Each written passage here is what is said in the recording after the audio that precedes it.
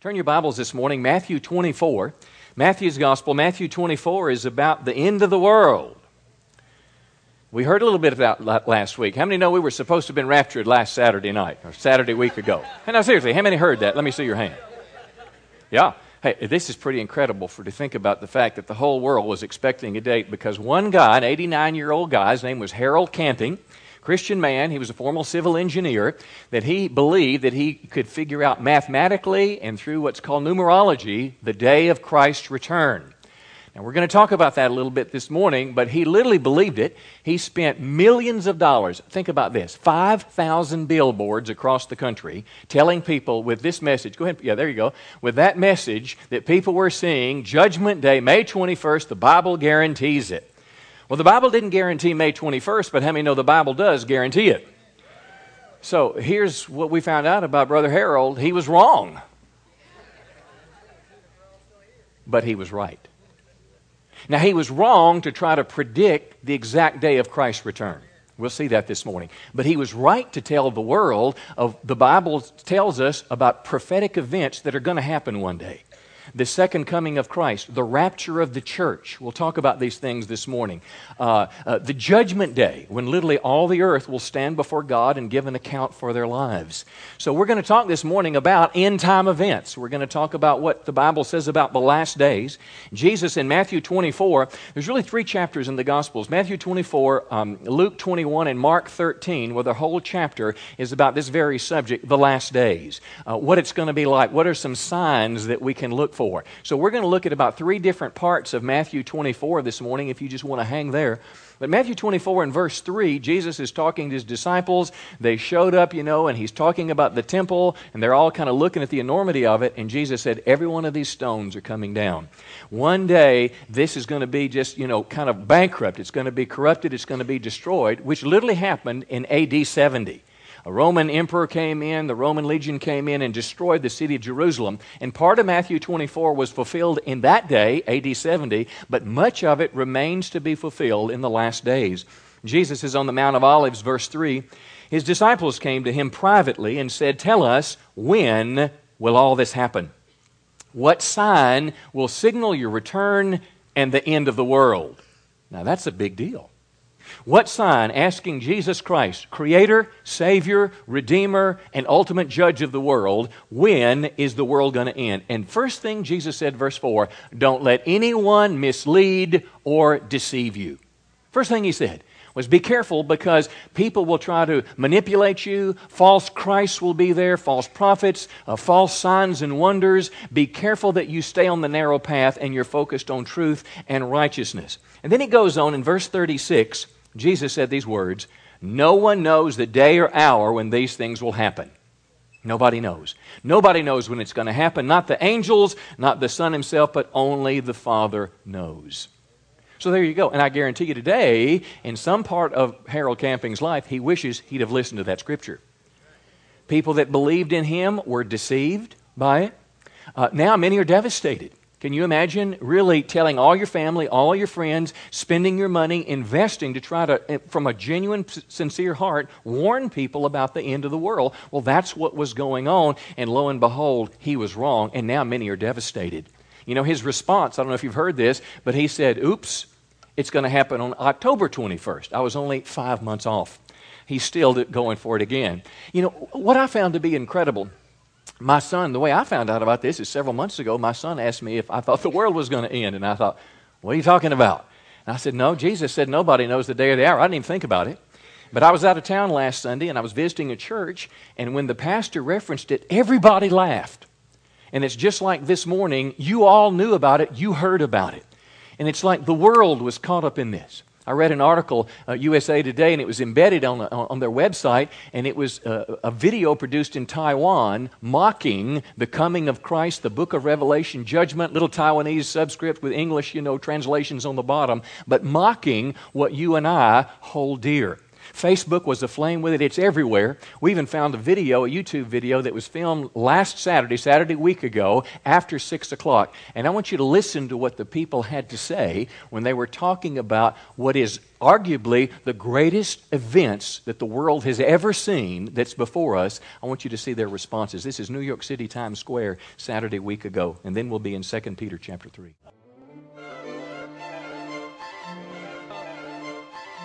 Do you know who this guy is? I don't know. Is that the Fred Phelps? Yeah. Fred Phelps. No.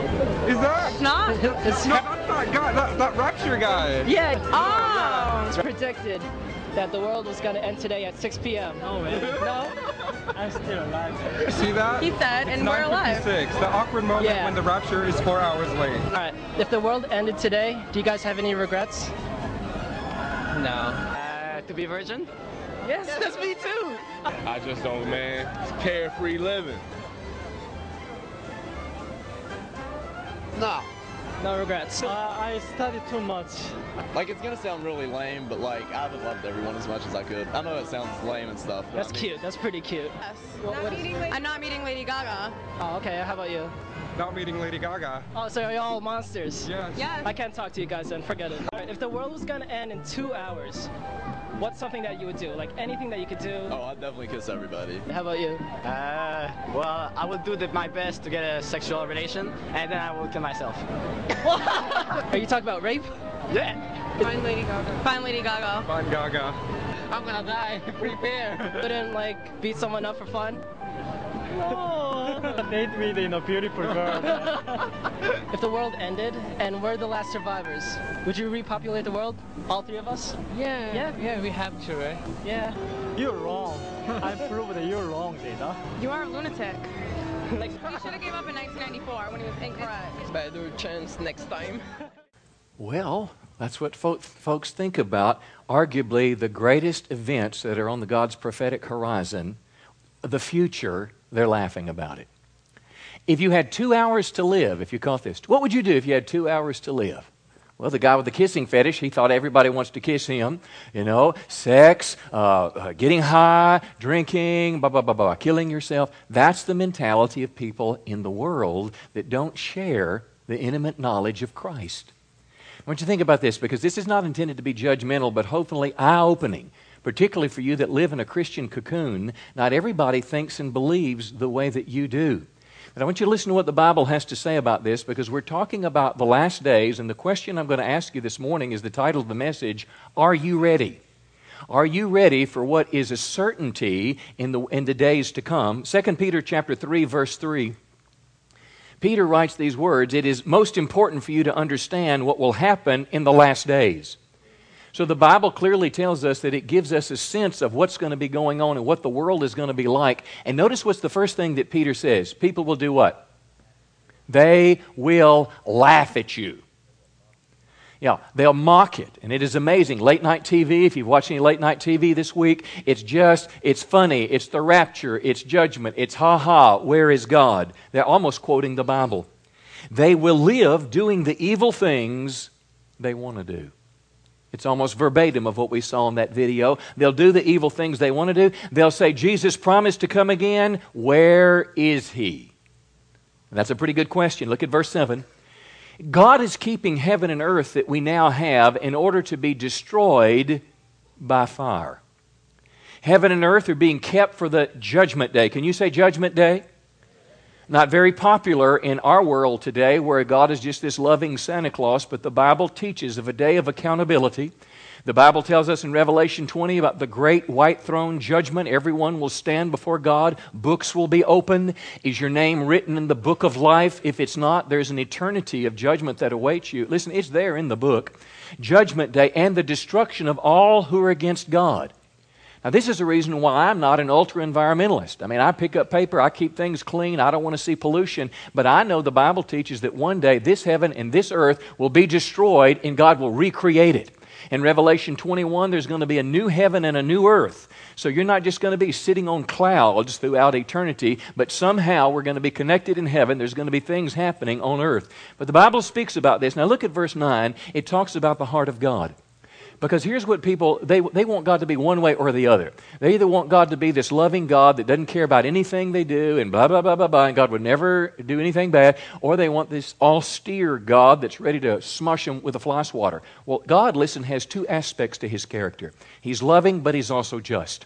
He has prepared something that is beyond your imagination for those that love Him, but it is a certainty of judgment for those that reject Him. But look at the heart of God, verse 9.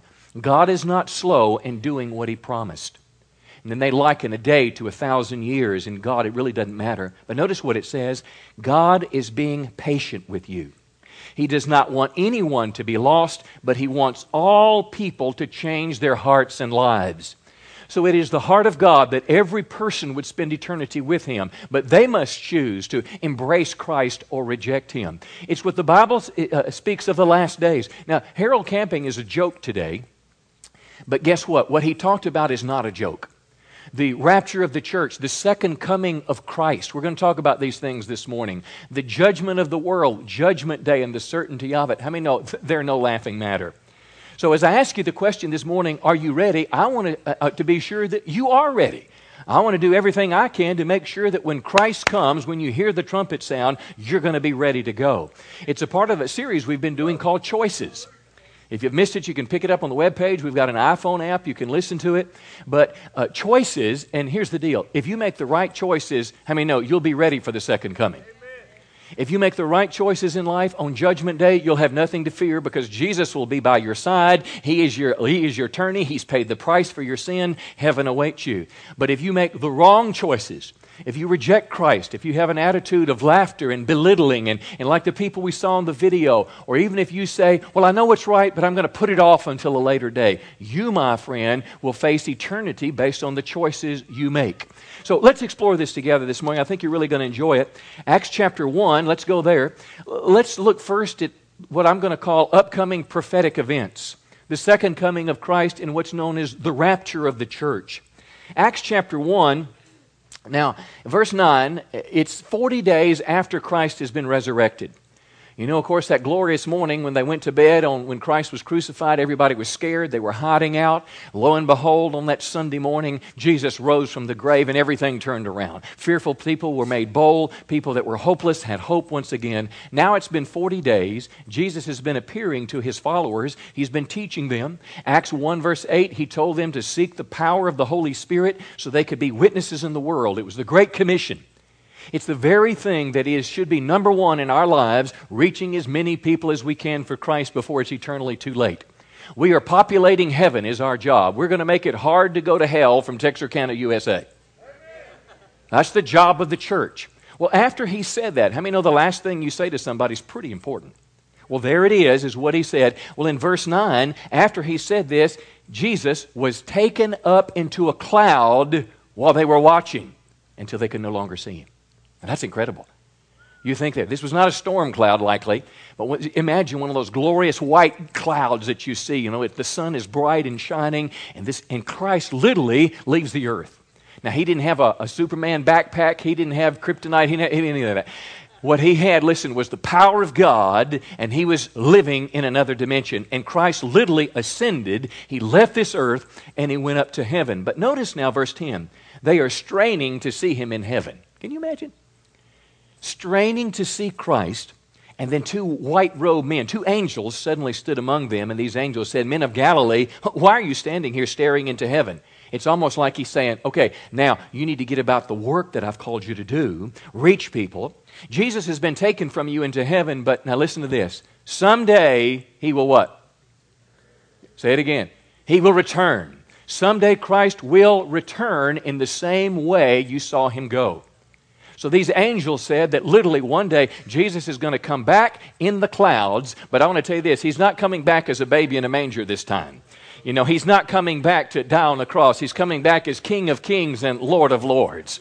He's coming back, the Bible says, on a great white horse. The Bible says there's going to be a trumpet sound. There's going to be the voice of an archangel, and the dead in Christ will rise.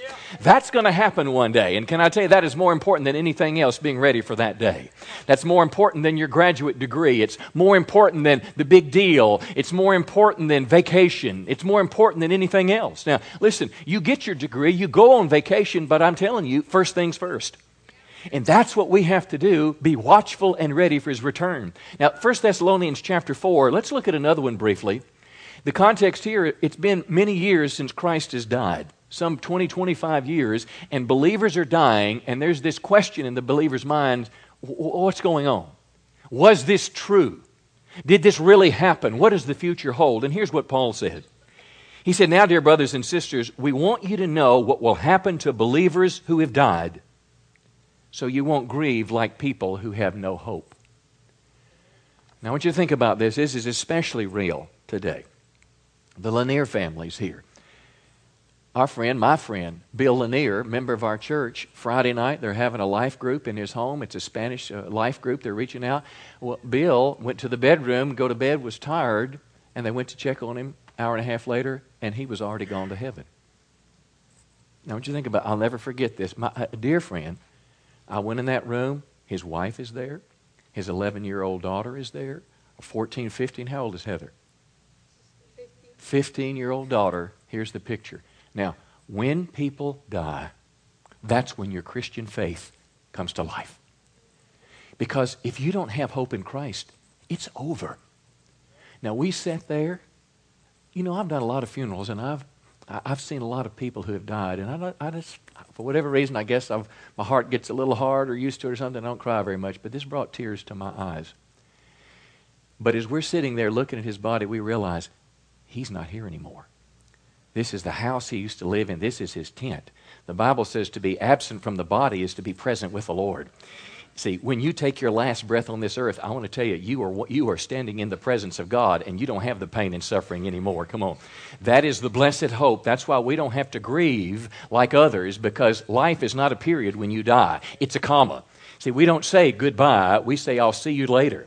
Now, the visitation is going to be today at 2 at Chapelwood, the funeral tomorrow at the church at 10 o'clock right here. But we're going to have a memorial for him. But guess what? He is not here, and I want to tell you, we have hope because of Christ.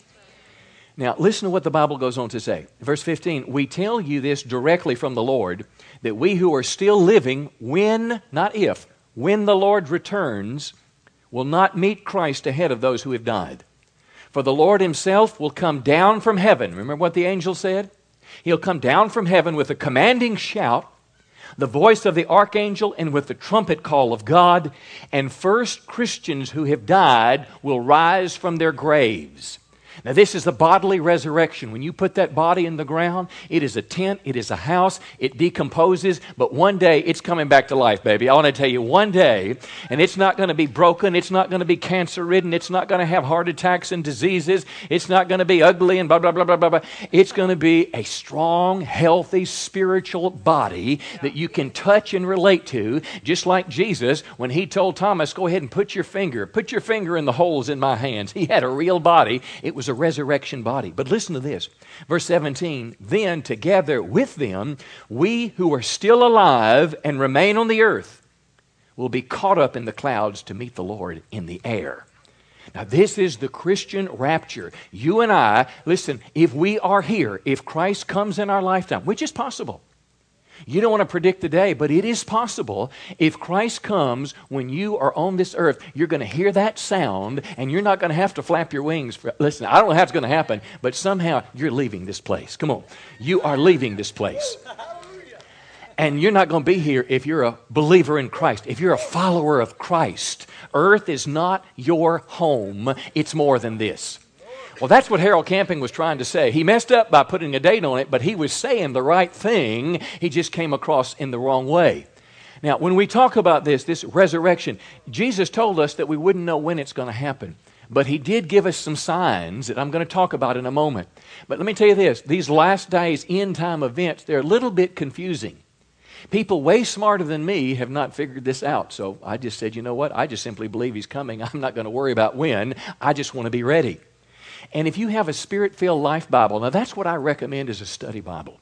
It's New King James Version. It's very scholarly work. It's done by Jack Hayford and Company. But if you look before the book of Revelation, they will show you the sequence of end-time events. They give you not one, not two, not three, but 8 different possibilities that theologians and people that are experts in prophecy have suggested about how end-time events will unfold. For example, if you've ever heard the term premillennial, pre-tribulation, well, that was one of them. They believe that the rapture is happening before the millennium or the 1,000-year reign of Christ on earth, and also before the 7-year Great Tribulation. But another view says he's coming back in the middle of the tribulation for the church. Another one says at the end of the tribulation for a church. Here's what I believe. I'm an omni-tribulation, blah, blah, blah. I just believe he's coming back. And I don't know when he's coming back, but I want to be ready when he does, and I want to be about doing the master's business. Now, let me help you with this. I want you to look again in Matthew 24. We're going to talk a bit about we're going to summarize the chapter. But I want to ask this question: what are the signs of his coming? Now, let me go back one last time and reference Harold Camping. Now, he was a civil engineer, which means he was kind of a math guy. How many people like math when you're in school? Just love math. Let me see your hands. Yeah, like every service. How many hated math? Let me see your hands. Yeah, the math teachers of the world have failed, I guess. But he was a civil engineer, and listen to his reasoning now. I did a little research on this, and he believed what was called numerology. I believe he's taken the Scripture a bit far, but somehow he came to believe that the number 5 equals atonement. So think about this. 5 equals atonement, which Christ did on the cross. The number 10 equals completeness. That's the fullness of time. And then he said the number 17 equals heaven. So atonement times completion times heaven, and then he squared it all, and he said that's 722,000 days. So if we go back from the time Christ was resurrected or crucified, 722,000 days ahead, we're at May 21st, 2011, and that's why Jesus was supposed to come back. Now, that may seem a little weird to you, but let me tell you this. When Jesus talked about the last days, he did not say you needed a calculator. So, he was wrong, but he was right. Now, listen to what Jesus had to say. I want to kind of give you a big picture of Matthew 24, that great end-time chapter, plus the book of Revelation. Now, listen to this. Here's what Jesus said when he was asked, tell us, when will all this happen, and what sign will signal your return and the end of the world? And here's what Jesus said in Matthew 24. The first thing, he said, don't be deceived, and then he mentioned false Christs. In other words, false saviors, men who would promise you that they could save you, protect you, care for you, provide for you. It's almost like our government in America has become our savior. Our government almost wants to give us everything, and God's not in the equation. But there will be men that will say they're false Christ. Wars, global unrest. Would you agree with me today that there is global unrest in the world today? For a multitude of reasons. One of the most vivid that we see now, what's going on in the Middle East. Of course, you've seen that what was hopefully a democracy movement, which seems to me to be the Islamists getting more power and control in the Middle East. But now the nations in the G8 summit said we're going to give them $40 billion in the Middle East to try to, I don't know what they're trying to do, but it's all about the nation of Israel, and they want them to give back their borders to 1967. Our president called for it the other day, and as soon as he did, there was an uproar in much of the world that basically said, protect Israel and leave them alone. Netanyahu, the prime minister of Israel, came before our Congress in America, and 25 times Democrats and Republicans stood and clapped their hands for the protection of Israel. And I want to tell you today, as a pastor and a believer, I believe in the nation of Israel. There is an affinity that the church should have for our spiritual heritage there in the Middle East. There is a promise. Forget the fact that they're our greatest ally. Forget the fact that they are the greatest representation of democracy, the only place in the Middle East where there can be freedom of religion. You try to practice any religion other than Islam in the militant states, they will kill you, my friend. Listen, ladies, if you want to drive a car, you'll be arrested in Saudi Arabia. Saudi Arabia just had their 22nd beheading of a guy in this past year. I mean, it's a different place over there. But the nation of Israel has held the apple of God's eye. If you go back to a promise in Genesis 12, Abraham basically gave this word about the generations that would follow him, that the one who blesses Israel will be blessed, and the one who curses Israel will be cursed. And I read a bit about a book. There's something perhaps here. And this book was referencing the nations that have attacked Israel over time, and it said even under George Bush, if you remember, when he was trying to bring peace and get Israel to give up their land, Hurricane Katrina smashes into our borders. And the other day when President Obama talks about giving them back the borders and Hamas and all that, well, guess what? All these violent tornadoes Now, I don't know if that was a cause and effect relationship, but I can tell you this, friend, I think we need to stand for Israel. And if you read in the book of Revelation speaks of this. It once again will be a focal point. Well, unrest in the world was something Jesus said. Jesus also talked about that there would be lawless behavior. There would be earthquakes, persecutions. Believers would fall away from Christ. The Jewish temple would be desecrated. The book of Revelation adds things like the Antichrist. You'll see him spoken of in the book of Daniel and some of Paul's writings, but literally a one-world ruler. And you, my friends, and I, it is quite possible to have a one-world government today. You know that there are world leaders that are calling for a one-world government today. They believe we can solve the problems of the world if we were just all together under one ruler. And it'll probably kick off when the whole world collapses because of the financial mess the world is in because of debt. It can happen, my friend, and the Bible speaks of a one-world government. It speaks of an Antichrist. It speaks of the mark of the beast. It speaks of the great tribulation. Now, Jesus said all these were signs. You cannot predict with certainty when it comes, but it will happen. Now, let me give you a predictor, because here's the deal. I can't do anything about the Antichrist. I have bought books, perhaps you've bought them as well, trying to suggest who the Antichrist is. If you were a Christian during the time of the Cold War, Ronald Reagan, remember Mikhail Gorbachev? He had this big red spot on his head, some kind of birthmark, and they said he was going to be the Antichrist and a horn and blah, blah, blah, blah, blah. And people were making money off their books. It never happened. Let me say this to you. There are some big picture things that I can't do anything about. I cannot stop a famine. I cannot stop an earthquake. I cannot preclude the Antichrist from coming. I cannot stop the Great Tribulation. Why should I give an inordinate amount of attention to it? But let me tell you one thing I can control.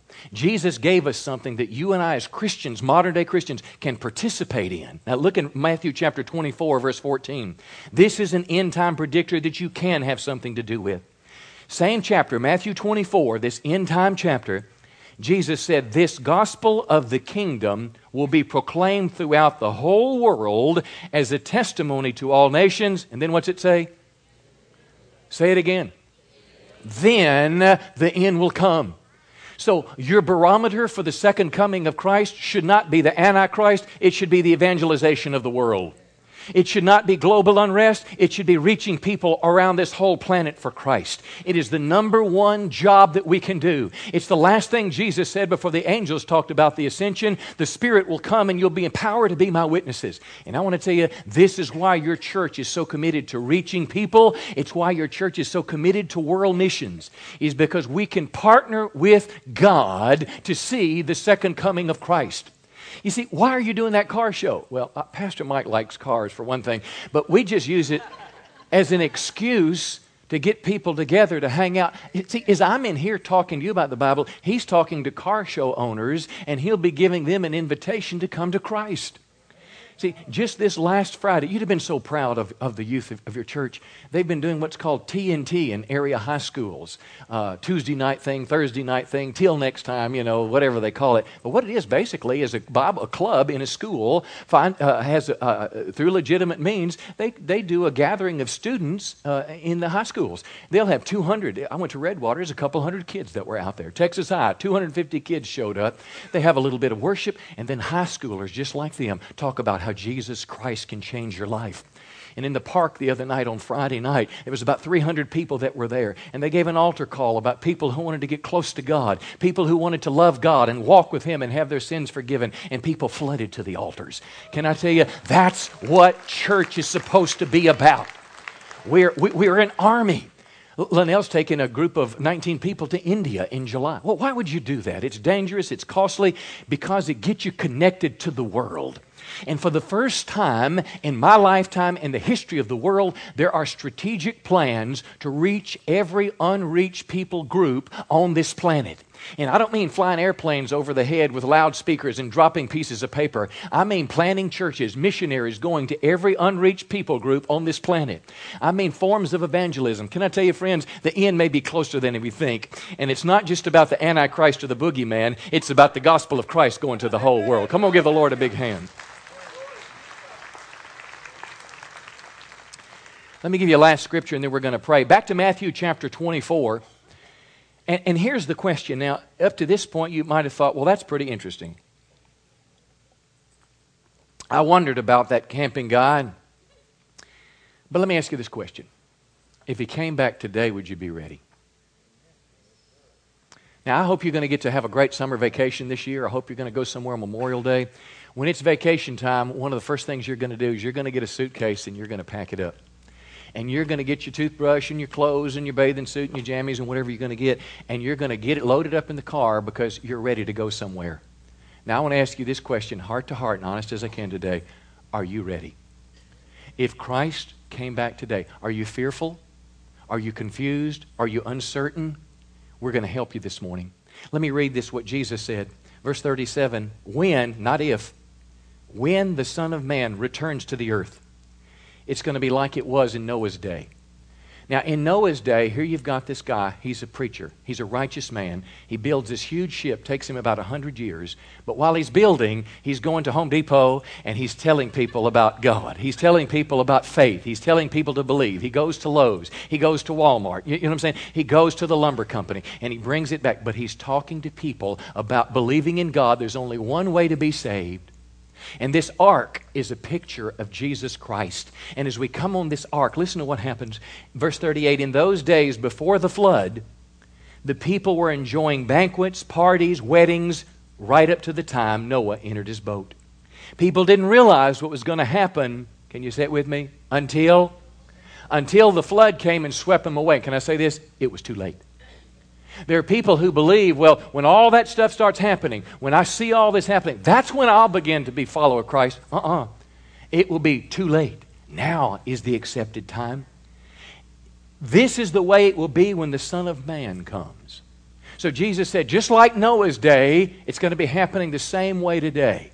Whoever Lady Gaga of their day was, whatever they were smoking back then, whatever they were doing, it's going to be the same thing. Verse 40, 2 men working in the field, one taken, the other left. 2 women, 41, grinding flour at the mill, one taken, the other left. Now mind you, this was written 2,000 years ago. Today it would say, 2 people standing in line at Walmart, one taken, one left. 2 people in the stands, parents, grandparents, watching their kids play ball, one taken, one left. 2 people sitting at a restaurant, going to Outback, one taken, one left. 2 people sitting in a college class working on a graduate degree, one taken, one left. 2 people coming to church, one taken, one left. How many know coming to church doesn't make you a Christian? What makes you a Christian is that you have truly believed in Christ and surrendered your life to Him. And listen, turn to follow Him. Some people live under the illusion that if I just have Bible facts in my mind, that's enough. It's not true. See, there's got to be a change when we surrender to follow Christ. The Bible goes on to say, verse 43, understand this. Verse 42. So you too must keep watch. That is, be alert, be ready, be expectant. For you don't know what day your Lord is coming. Understand this. If a homeowner knew exactly when a burglar was coming, he'd keep watch and not permit his house to be broken into. Look at verse 44. You must also be what? Ready what? All the time. You must be ready all the time because the Son of Man is coming on a time when you least expect it.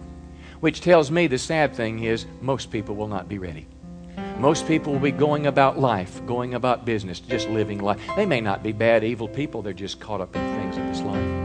I'm going to close and then we're going to have a time for prayer because I hope everybody will be ready in this place.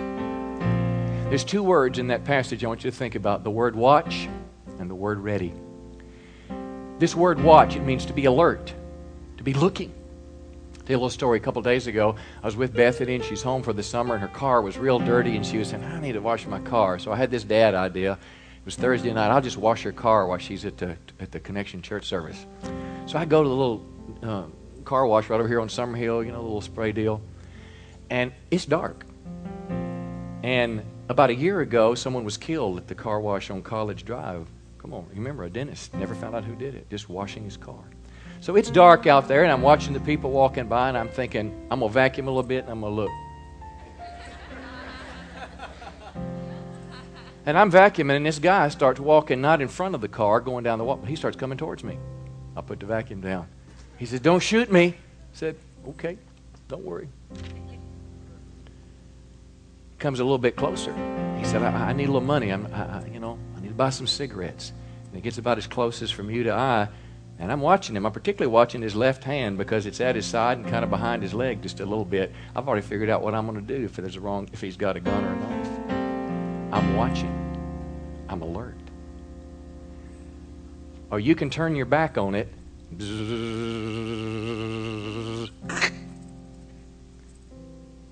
The same thing spiritually. So what do you mean, preacher? Here's how I get up in the morning. I get up and I say, "Lord, good morning. I give you my life another day. I want to walk with you. I want to live with you. I want to serve you. If today's the day, let me be ready." So I start my day aware of God. And when I go to bed at night, I do this religiously. "Thanks, Lord, for the day. Watch over me as I sleep. My life is yours." Let me tell you just a couple thoughts about how you can be ready for the day of Christ's coming. Because would you agree with me, there's nothing else more important than this? Nothing. Here's the first thing. You need to be a true believer in Christ and following Him. A believer, that you believe that Christ literally died for your sins, rose from the grave, that you believe the teaching of the Bible. But hear me on this. It's not just in your head. You've turned your life to follow Him. That you didn't just keep going the same way in life, but you turned to follow Him. If you try to live every day following Christ, my friend, you'll be ready. If you will do this second thing, try to put God first in everything. See, some people, if you just remember God on Sunday morning, can I be honest with you as your friend? You're not ready. If you don't even think about God during the week to pray or read your Bible, not when there's a problem, but just about life, you may not be ready. But if you will try to live a life of putting Him first, and then if you will be careful about a couple things. Don't let the world distract you and pull you away into things that really don't matter. How many do you know people maybe that are consumed by their jobs, and their jobs take all their time, all their energy, and they don't have any time for anything else because they're out there working, making money, and that's what gives them success. You can be distracted by a hobby. I mean, no, hobbies are not bad, but if it consumes you, it becomes an idol. If you'll be careful of being distracted by things, and listen to this one, if you will be careful not to let sin pull you and tangle you up, you'll be ready. There won't be a question about, am I ready when Christ comes? If you will try to live in such a way to follow Christ every day, if you will try to put Him first in your life, and if you'll be careful not to be pulled off the track. Now, I didn't say you need to be perfect, because we're not. But even when I fall down, I say, "God, would you forgive me and give me another chance?" He said, "Happy to do it. Glad you got back up. A righteous man falls 7 times but rises once again." I'm glad you even deal with your sin in a way that draws you closer to me. Because I'm telling you, friends, you and I need to be ready. Harold Camping made a mistake when he predicted the day, but he was right on when he told the world Jesus Christ is coming to this planet again. He was right on when he said there's going to be a rapture of the believers. He was right on when he said there's going to be a judgment day that's going to affect the whole world. So my question to you here today, are you ready? Let me ask you that question first. If you're here this morning and say, "Pastor, I'm 100% sure. I'm not worried about it. I'm ready if Christ were to come today." Let me see your hand real high. Say, "I'm ready." Look around you. I'm ready. Praise the Lord. Now listen, I want to speak to the last 2 minutes here, you that weren't able to raise your hand. That doesn't mean you're bad. It means you're honest. Because I've had times in my life to where I wasn't ready. See, I might have been forced to go to church, but in my heart I didn't love God. Something happened in my life, August 15th, 1976, 34 years ago. It was a time of my life where I was feeling drawn to God. I knew I needed God in my life and I didn't have Him. And I couldn't really put words into it, but something inside was just kind of drawing me to God. And a Gideon gave me a Bible, and he told me that Jesus Christ could change my life. If I would come to Christ for forgiveness and be willing to follow Him, he said, Jesus will turn you around and He'll give you what you're searching for. He'll give you peace. He'll give you purpose in your life. But you got to have the courage to trust in Him and follow Him. And I did. I said, Lord, I want you to come in my life. I need forgiveness, but I want to live the life that you've created me to live. And I wonder if you're here today and you say, man, that's me. I hadn't found happiness and peace in the things of this world, but I believe in Christ. I want to put my trust in Christ today. I want to make sure my sins are forgiven. I want to make sure I'm ready. I want to become a follower of Jesus Christ. If that's you this morning and you'd like to commit your life to Christ and get right with God, I want you to lift your hand real quick because we want to pray for you. Come on, do it quickly this morning. I want to get right with God. God bless you. God bless you. 1, 2, give him a hand. 2 in the back there. God bless you. God bless you too, buddy. Somebody else. Let me see your hand. God bless you. I want to get right with God today. Others, let me see this morning. I want to get right with God. I'm not sure. I want to talk to somebody this morning. Come on, someone else this morning. I want to get right with God. You're not joining a church now. We're just taking a chance to talk about the most important thing in life, your relationship with God and being ready. Somebody else this morning, I want to get right with Christ today. Well, praise the Lord. Listen, here's what we're going to do, how we're going to close. We have a prayer team, and they're going to come up. And when they come up, I ask you that lifted your hands, or you that just want to talk to somebody. And I fully understand being skeptical. You may not know me, you may not know this church, but let me tell you this. We don't want anything from you. We just want to help you. We just want to help you. But when our prayer team comes, we're going to have prayer for whatever this morning. If you've got some real problems and needs in your life, if you've got some real struggles and you need God to help you, listen, somebody will stand in prayer for you. You may have a big doctor's appointment this week, or maybe your spouse or kids are in trouble, whatever it is. How many know prayer is a good thing? And if you want to seal this message with prayer, we're going to pray for you this morning. And after that, we're going to go and get some barbecue and have fun and hang out together. But right now, we're going to give people a chance to touch God. Why don't you go ahead and stand to your feet with me? We're going to sing a worship song through one time. Our prayer team is coming, and I want all you that lifted your hands to come up. Let us pray for you. Give them one more big hand. You that lifted your hand, come on, let us pray for you. Come on up, let us pray for you today. Let us pray for you as you make this step to Christ. Others that are here today, I need to get right with God today. You come and let us pray. And if you want prayer for anything, just come on up. Let's believe God, that the God we worshiped this morning and read from His Word, that He can help you. Come on up, let us pray for you this morning. Come on, let's sing it together one time through. And I run to you.